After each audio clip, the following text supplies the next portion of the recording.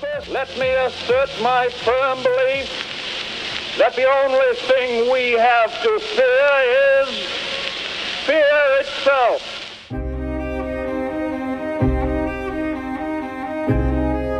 I have a dream that one day this nation will rise up and live out the true meaning of its creed. We hold these truths to be self-evident, that all men are created equal. Ask not what your country can do for you. Ask what you can do for your country. And no nation which expects to be the leader of other nations can expect to stay behind. With the unbounding determination of our people, we will gain the inevitable triumph, so help us God.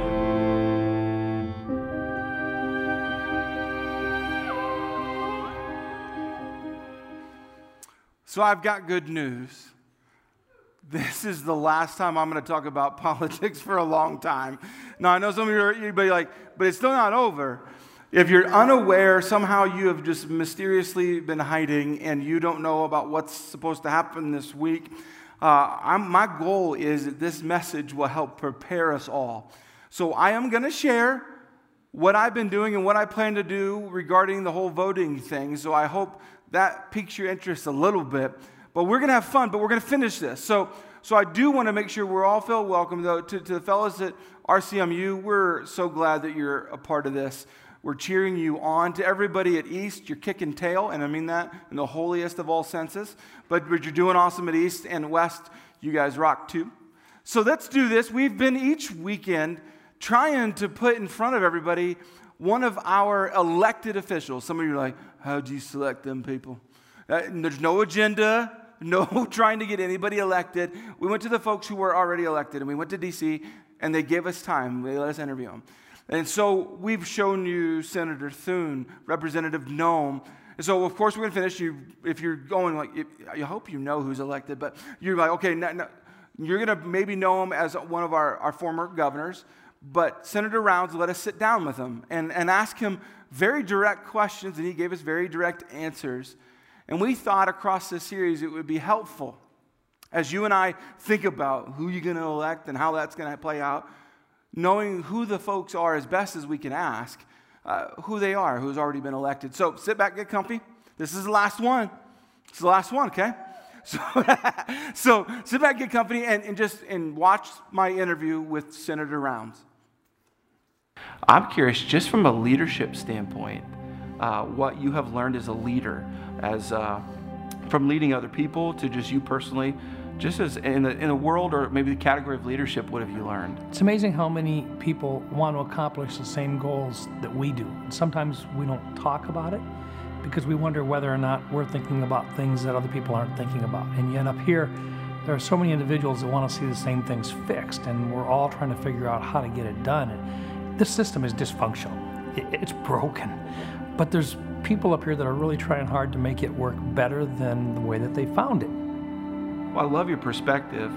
I'd love to hear some of maybe the embarrassing moments, but even some of the meaningful moments so far that you just reflect on and say, that was funny, but even the super special ones already. Would you mind sharing some of those with us? Sure. I think one of the places where it was not really embarrassing, but it was, you feel self-conscious is we actually do a prayer breakfast every Thursday or every Wednesday morning, and on Wednesday mornings we get together, and there's anywhere from 18 to 25 of us that get together, and they introduce one of the members, and then they tell a story about them and so forth, and they do quite a bio. And I remember last year, the first time that I was in and I was being introduced to the group, it was you're pretty self-conscious about it because they do their research. They talk to teachers and they talk to your family and the whole bit. So they were basically talking about, well, he was part of a good Catholic family with 9 brothers and 1 sister and 2 stepbrothers and a stepsister, and so you kind of realize that they've done their homework and they're visiting back and forth. But to be able to sit down with these other folks and have them ask questions of you and where your faith comes from and what it means in your life and so forth. That was pretty special, and I really hadn't expected to find that in the United States Senate. But that's one of the places where Republicans and Democrats alike get together and learn about one another. And these are some very, very good people up here. Does your faith affect anything that you do as a senator? On a daily basis. I was raised Catholic. It's still an issue for us is that you have to trust in the Lord. You don't know what the good Lord has in mind for you. But you've got to go into it with an attitude of joy. Up here, that's really important to have that sense. And so for me, every day something comes up where you look at it and it's a matter of faith and your Christian beliefs, your beliefs in the good Lord and His ability to offer wisdom and the need to ask for the wisdom and to say thank you for the gifts that He allows us to use, but recognize that we've got an obligation here too to use them wisely. What is something you would want to share that you've just have learned? And I would tell you, it doesn't have to be relegated to just life as a senator. But what's one thing that you would like to pass on? There's a whole lot more in terms of good people in this world that really want things to work than there are people that want to be disruptive. And sometimes we've got to take the time to draw them out and to help them to achieve everything that they want to achieve. But think about what happens when the dynamics are that there's more than one person gathering together to get something done. And the talents that individuals have, unless we search them out, sometimes they're not evident. What I found have been marvelous opportunities to grow and to build in a team simply because we've taken the extra time to learn just exactly what other people have to offer. And when you look for that good in other people, you find it. All right, these are the super serious. I'm just joking. All right, with you. here we These go. are not serious at all. And if you don't have an answer, you don't have to offer one. Coffee or tea? Coffee. 2 times. Okay. 3 times. Okay. All day long. I really like you quite a bit. Books or movies? Probably movies. With computers, PC or Mac? Probably Mac, iPhone style. Everything I do up here is done on an iPhone. Sausage or bacon? Both. Wow, this is great. If you had to lose one or the other, internet or cell phone? I lose the internet, I'll keep the cell phone. Last one. The ability to talk to animals or speak every foreign language? Oh, man. Probably speak every foreign language. That might get you further. Yeah. Okay. Well, thanks for taking the time to sit down with us. It really does mean, I know you're busy, but thanks for what you do. It means a lot to us. And we hope that you just continue at it. Now, I know as a grown-up, I'm supposed to tell you that it was a wonderful privilege to get to sit down with them and have a heart-to-heart. But really, my favorite part was the either-or questions. It just to see them, and you don't get to see all the footage, but sometimes squirm, like, is this on camera? Yeah, it's on camera. Maybe one day we'll put it all together and show everyone. But, it's not fair that the politicians got to play either-or, and you didn't. So, for your enjoyment, because I think we are in an either-or kind of a season, I thought I would let you play the game, so get yourselves ready. You can scream out the answers, or maybe you shouldn't. I don't know. But I have some help. Let's just say, hypothetically, that you're in a situation and trying to decide who or what do I do. And if you're not sure, let's do either or. Here's the game. Let's say you were to make pancakes and find out you don't have syrup, or you put some cereal in a bowl and there's no milk. You got to decide which one's worse. Which one's worse? I don't know. You conclude yourself. You don't have to share it with your neighbor because it might start a fight. But okay, so some of you are like, okay, I don't do any of that. David, it's loaded with sugar and carbohydrates. And okay. Here, no cable or no Wi-Fi. Ooh. See, some of us are like, you're starting to create some enemies. Okay. Let's go. Would you rather bite your tongue or stub your toe? Which one? You got to think through this. Some of you are fast to draw. You're like, oh, I got this. I've already processed this. Okay, let's do it if I want. Let's say getting fired or getting broke up with. I don't know which one. See, you know what? These two they're ruining the mood, okay? the ruining. All of a sudden, you guys just changed and everything got all bad. So we'll kick them out of the house here, okay? So it's like, yes. See, here's what's fascinating. Because I think you're having the same conversations I'm having, where people are figuring out which poison to pick. Or they feel like, the old adage between a rock and a hard place, and you're like, both are not good. What it's done is it's pressed you and I, because I have yet to meet anybody who is super ecstatic, like it's a dream come true that they get a vote for whomever they're going to vote for.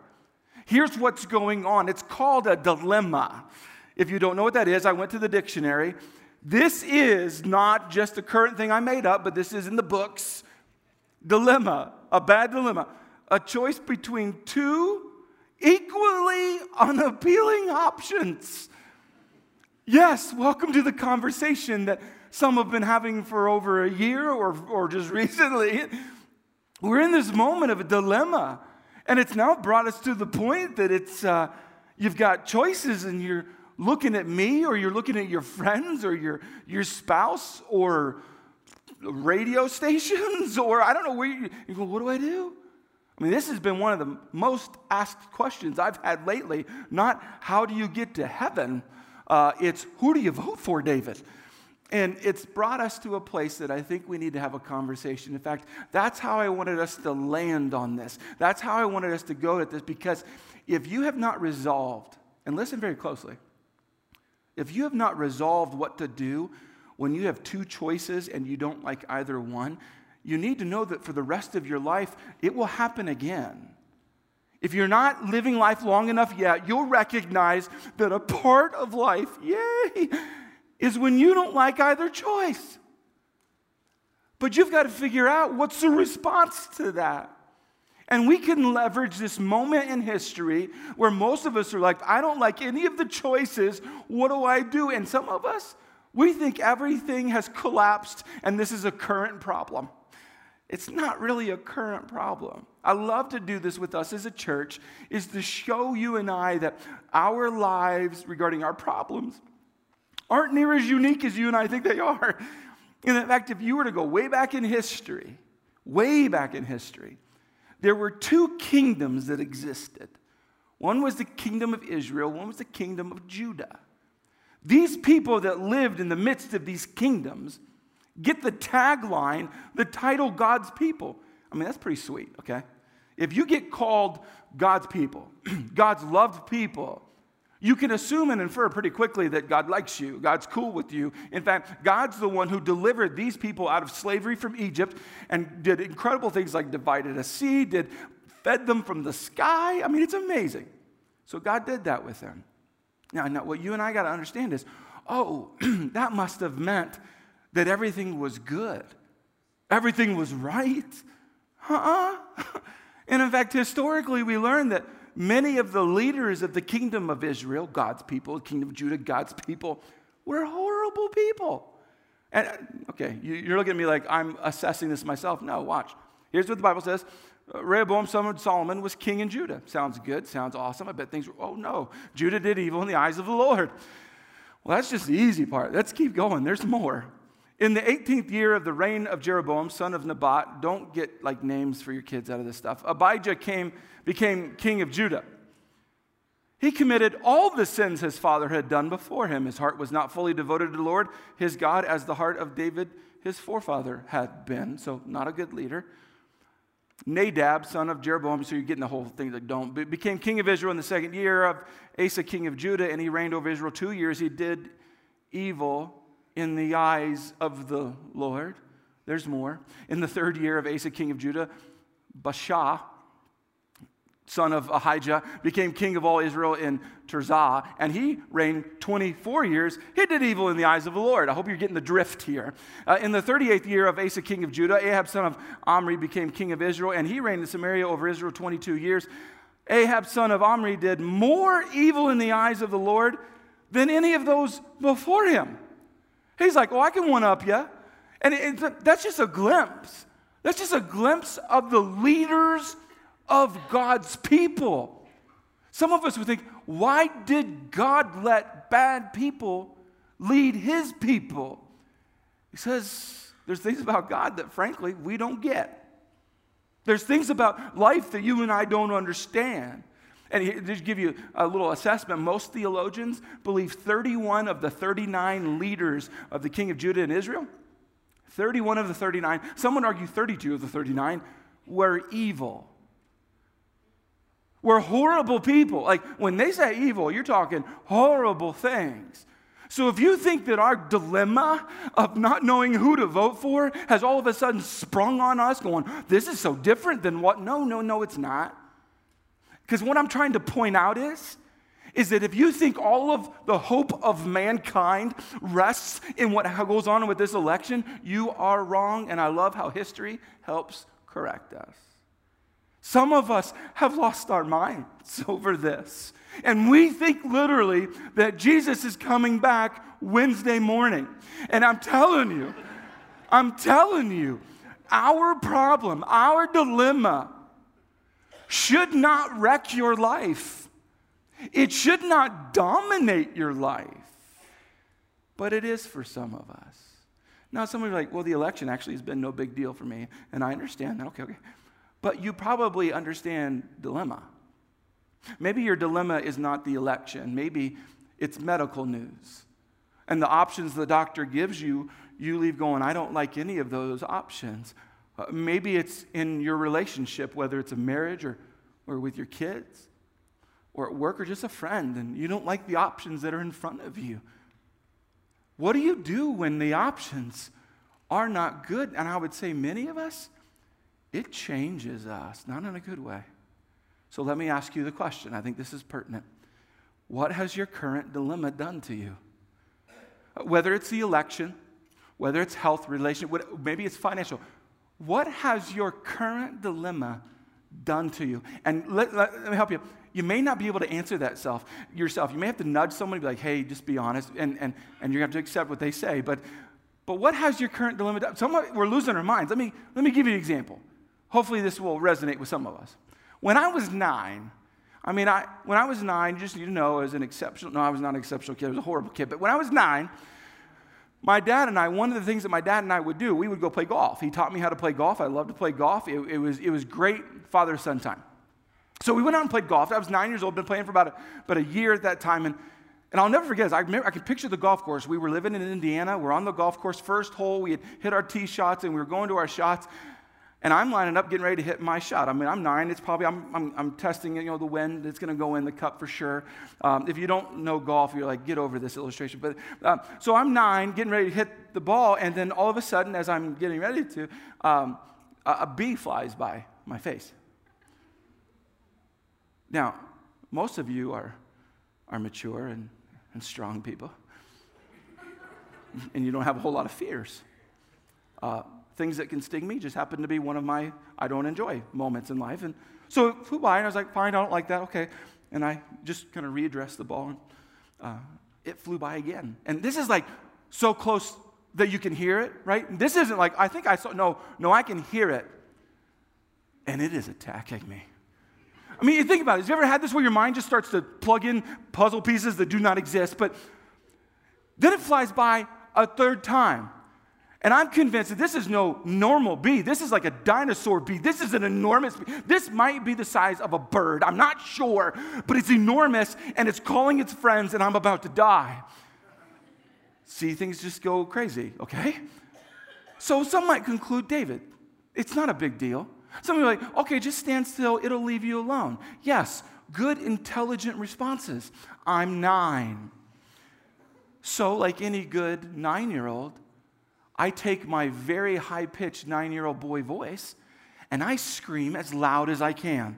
Now, I'm on a golf course, and there are other people. Like, we typically would golf on the weekends, so there's people all over the place, and I am screaming as loud as my voice will scream. My dad's looking at me weird. Things are going, there's people on the next hole. It's going crazy, and I would love to tell you that that's as bad as it got. Nope. Because not only am I screaming at this high-pitched, piercing voice, I start to run because I think in my head, I'm going to outrun this bee. So I try to outrun the bee that's attacking me or maybe not. I'm going across holes all over the place. And I think about this. Can you imagine the stories of the other people? That they're going home, hey, honey, how was golf today? The weirdest thing, this kid went nuts. And he was going all over the golf course, screaming. And can you imagine the story? So eventually, after I'm able to escape and get to my dad, say, you will not believe what just happened. And in fact, I even asked him about it. He's like, I don't even remember what you're talking about, David. And I'm like, this bee, they're all after us. We got to run, Dad. And he's like, you're crazy. And I looked around, and there were no bees anywhere. Nothing. I have no idea what happened. And I just gave up playing golf that day, just for the day, and I said, I'll drive the cart, and that's how it went.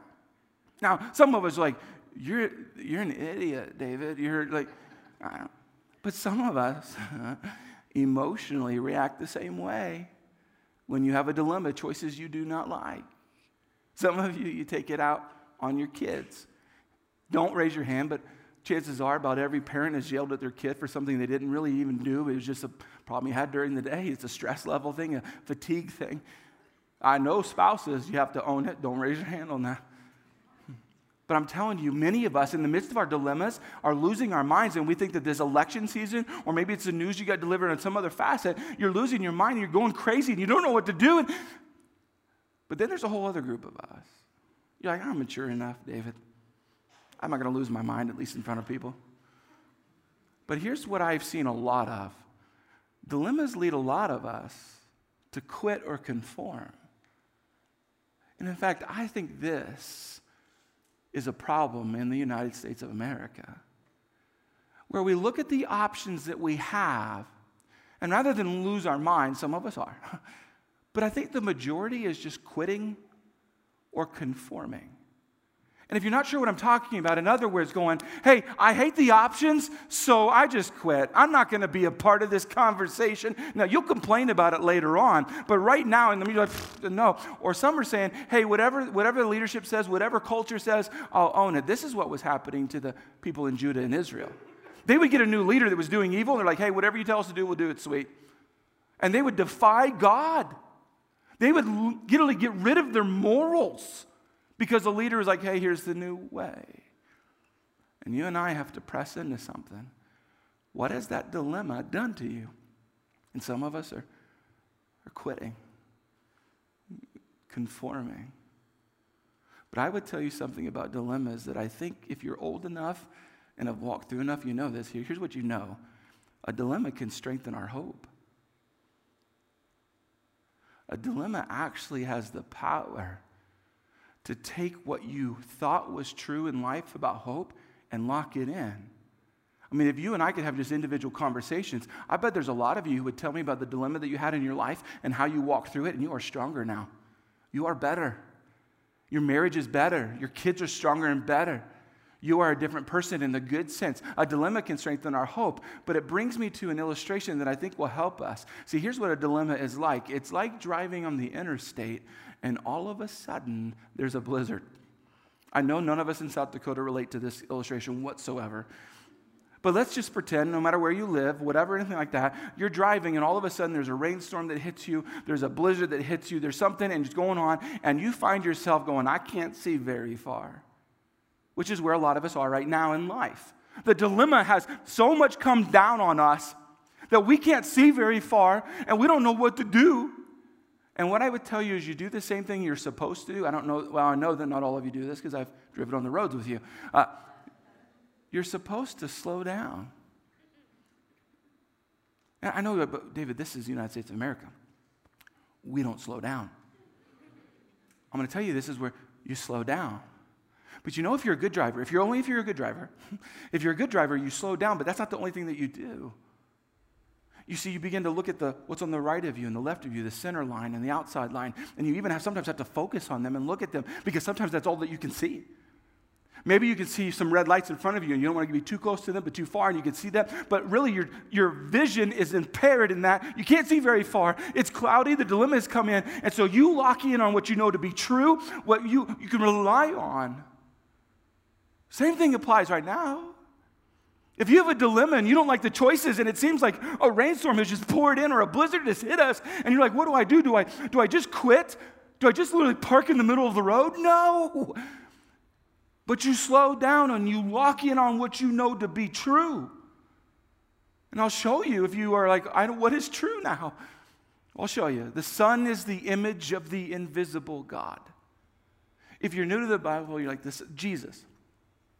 Jesus is the image of the invisible God, the firstborn over all creation. For in him all things were created, things in heaven and on earth, visible and invisible, whether thrones or powers or rulers or authorities. It gets real good here. All things have been created through him and for him. And this is tattoo worthy or whatever, however you put it in your house, whatever. But he is before all things. He is before all things. And in him all things hold together. See, many of us think that our world is unraveling. If you've ever been a part of a family that did unravel, sometimes we think our world is unfolding and unraveling, or maybe it is the election season and you've lost all hope and it's stressed you out and got you going crazy and this dilemma is messing with you. And it is my role, and I love it, by the way. I haven't been a pastor very long, about 8.5 years now. But what I have learned, my role, my privilege, is that when some of us have lost grip with reality, when some of us are paying too much attention to what's on the news or what other people think, it is my role, and I will own it in this season, to bring us back down to reality. Understanding that whatever happens in this election does not change who holds things together. See, God existed before the United States of America, and he will exist if there is an after, and he holds it together. The president doesn't. Their cabinet doesn't. It is important. It is important to elect the people that you should elect. I mean, for some crazy reason, God involves you and I. Sometimes I wish he would just like push the buttons, man. Like just do what's supposed to happen, but he involves you and I. And leadership, we know as a fact, is important. You should vote, and you should vote for the people that are best for those roles. But those people do not hold in their hands your hope and never buy into it otherwise. So what do we do with this? Well, King David a lot of times had dilemmas.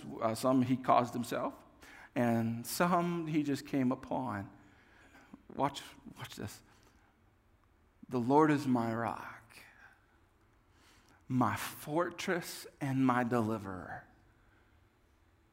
See, some of us, we bought into this lie. We've seen enough conversation, post-debates. We've read enough. We've processed enough that we've begun to think that the President of the United States is our rock. And I would tell you they are not. But maybe, again, that's not you. Maybe the election is not even the hot topic in your heart. Can I help you? I'm going to help you, hopefully. The doctor is not your rock. Your health is not your rock. Your kids are not your rock. Your spouse is not your rock. Your job is not your rock. Your account balance is not your rock. Your school, your friends, your grades, whatever you want to put in. I mean, we all are guilty of this, right? We've all put a lot of things in place right here. Every one of us, myself included, where you kind of put your hope, you know you're not supposed to, but you do it anyways, and you put a lot, you press it in, and you put whatever fills in there. But I'm going to tell you, the Bible is clear. God has been clear. The Lord is my rock, my fortress, and my deliverer. He keeps going. My God is my rock, in whom I take refuge, my shield, and the horn of my salvation, my stronghold. So whatever dilemma you are currently facing, I will tell you something very clearly, and watch. Your dilemma is not the most important thing in your life. It's who is your rock. Because whatever you put all of your trust in will actually reveal where your hope comes from. Now I know some of us have different dilemmas going on, but I did want to leave this space to talk about our current dilemma. I know a lot of times like, church should not talk about politics and who to vote for and how to this, but I do think this is pertinent. And so we as a church have decided to lock in on this moment, not to tell you who to vote for, but how to vote. So I'm just going to be very, very vulnerable with you right now. I don't like what I have to do this week. I have not found joy in it. I am not excited about it. And when I get done voting, I will probably feel slightly nauseous. But I think a lot of you understand exactly what I'm talking about. I haven't yet met someone who's ecstatic about this. And if they are, I'm concerned for their health. But most of us are like, we're going, I don't know what to do. In fact, some of you are like, I'm not doing anything, David. I don't like this dilemma. So I'm backing off. I'm quitting. And I would tell you, be careful. So here, I'm just going to tell you the steps I've taken.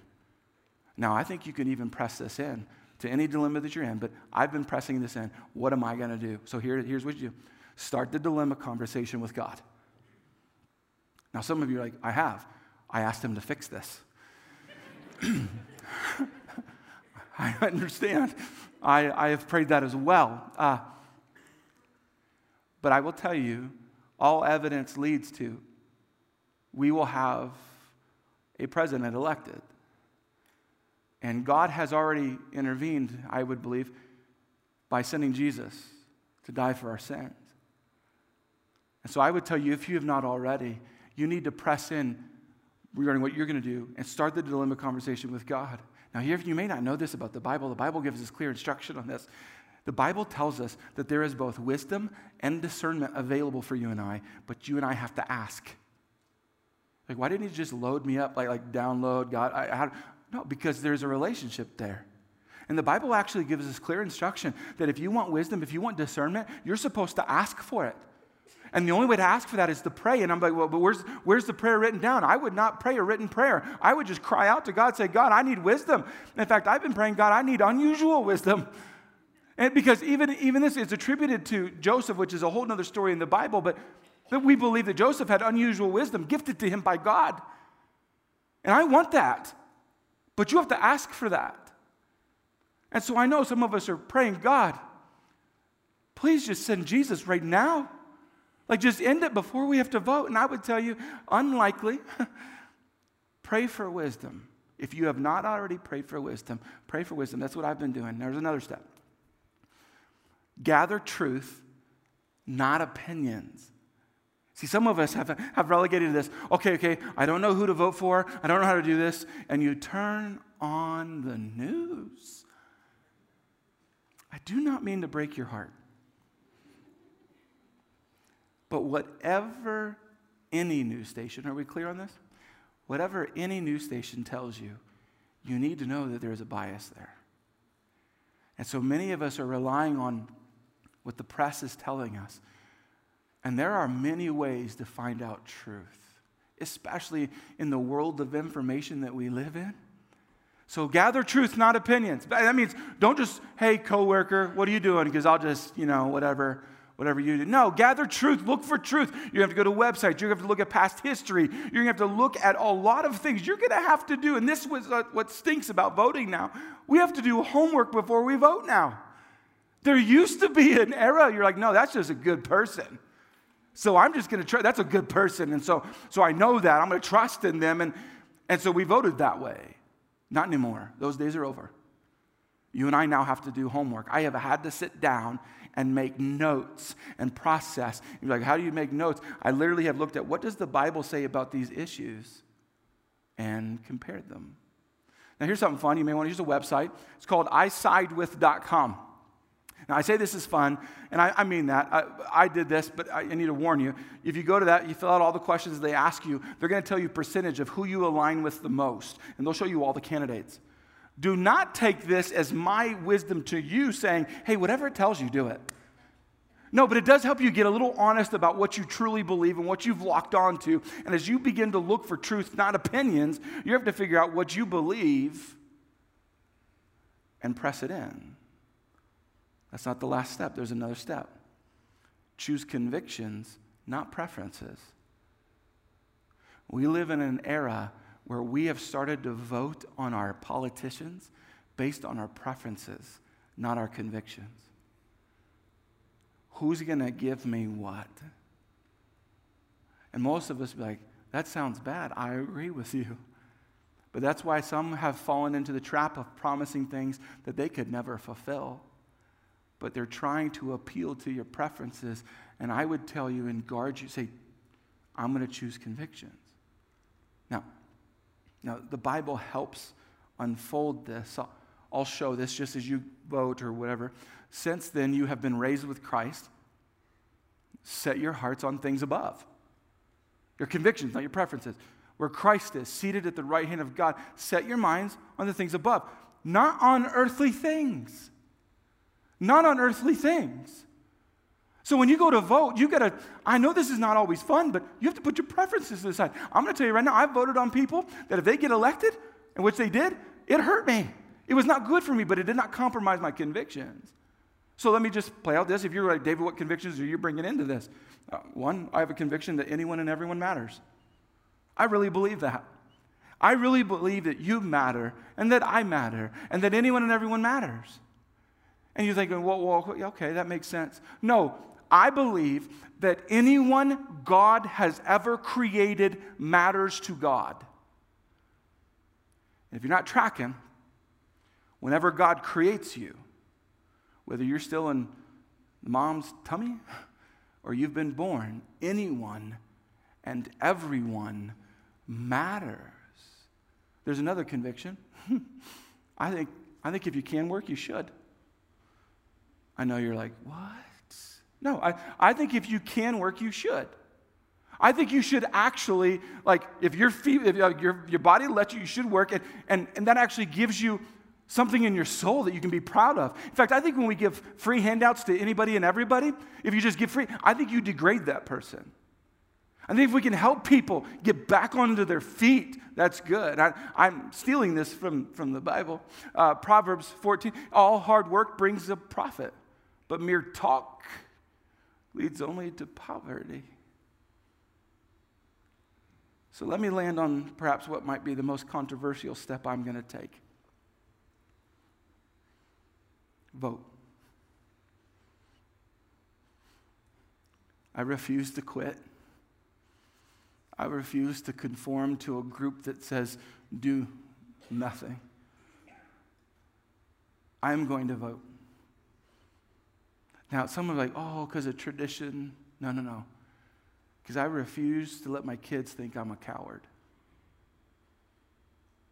I would tell you, if you have the privilege to speak into the future of something, and because you don't like the options, you're like, well, I got nothing to say, until actually it happens, and then I'm going to speak up about it.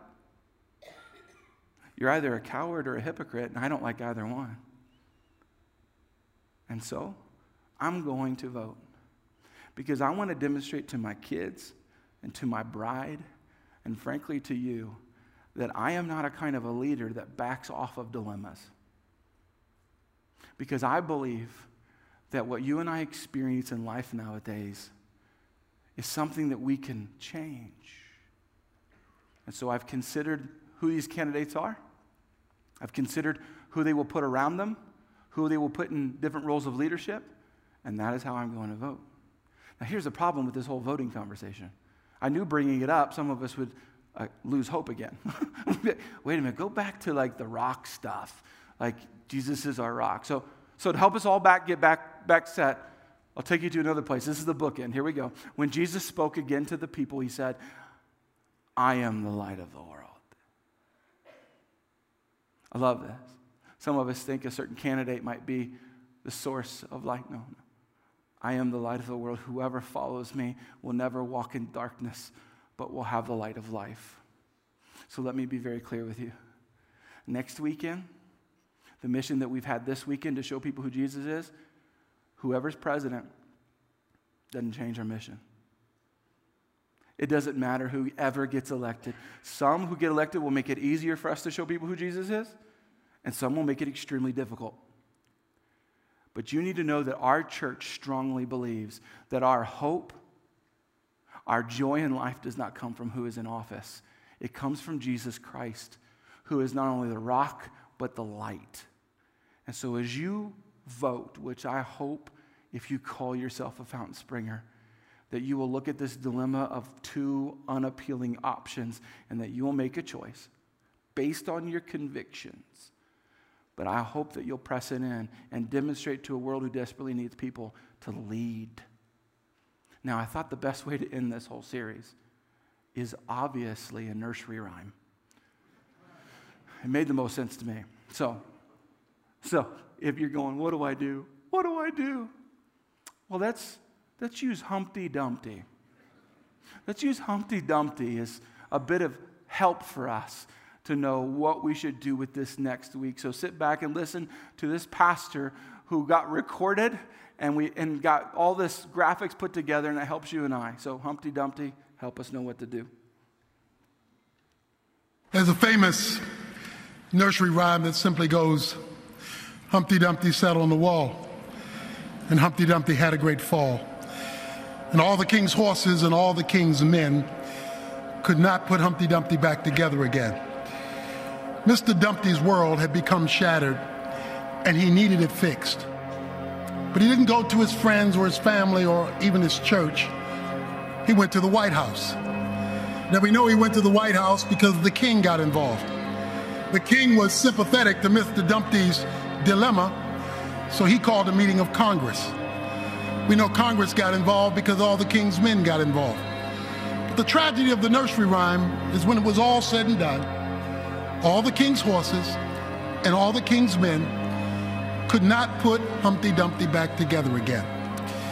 It is unfortunate today that far too many believers are expecting the solutions to our problems to land on Air Force One. I'm taken to Joshua chapter 5. Joshua's doing reconnaissance around the walls of Jericho.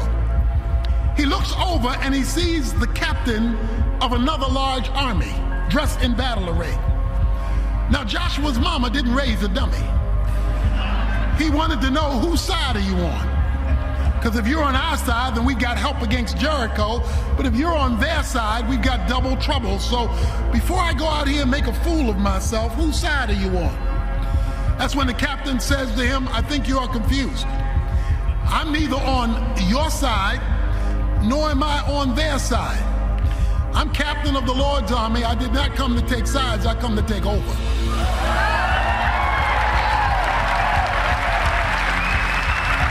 You and I have to understand is God does not ride the backs of donkeys or elephants. That if you're a Democrat, the best you can do is vote Democrat light, L-I-T-E. Or Republican light, L-I-T-E, because your job is to bring to either one the L-I-G-H-T. Your job is to represent another king and another kingdom. You and I belong to another kingdom. Let's represent the kingdom.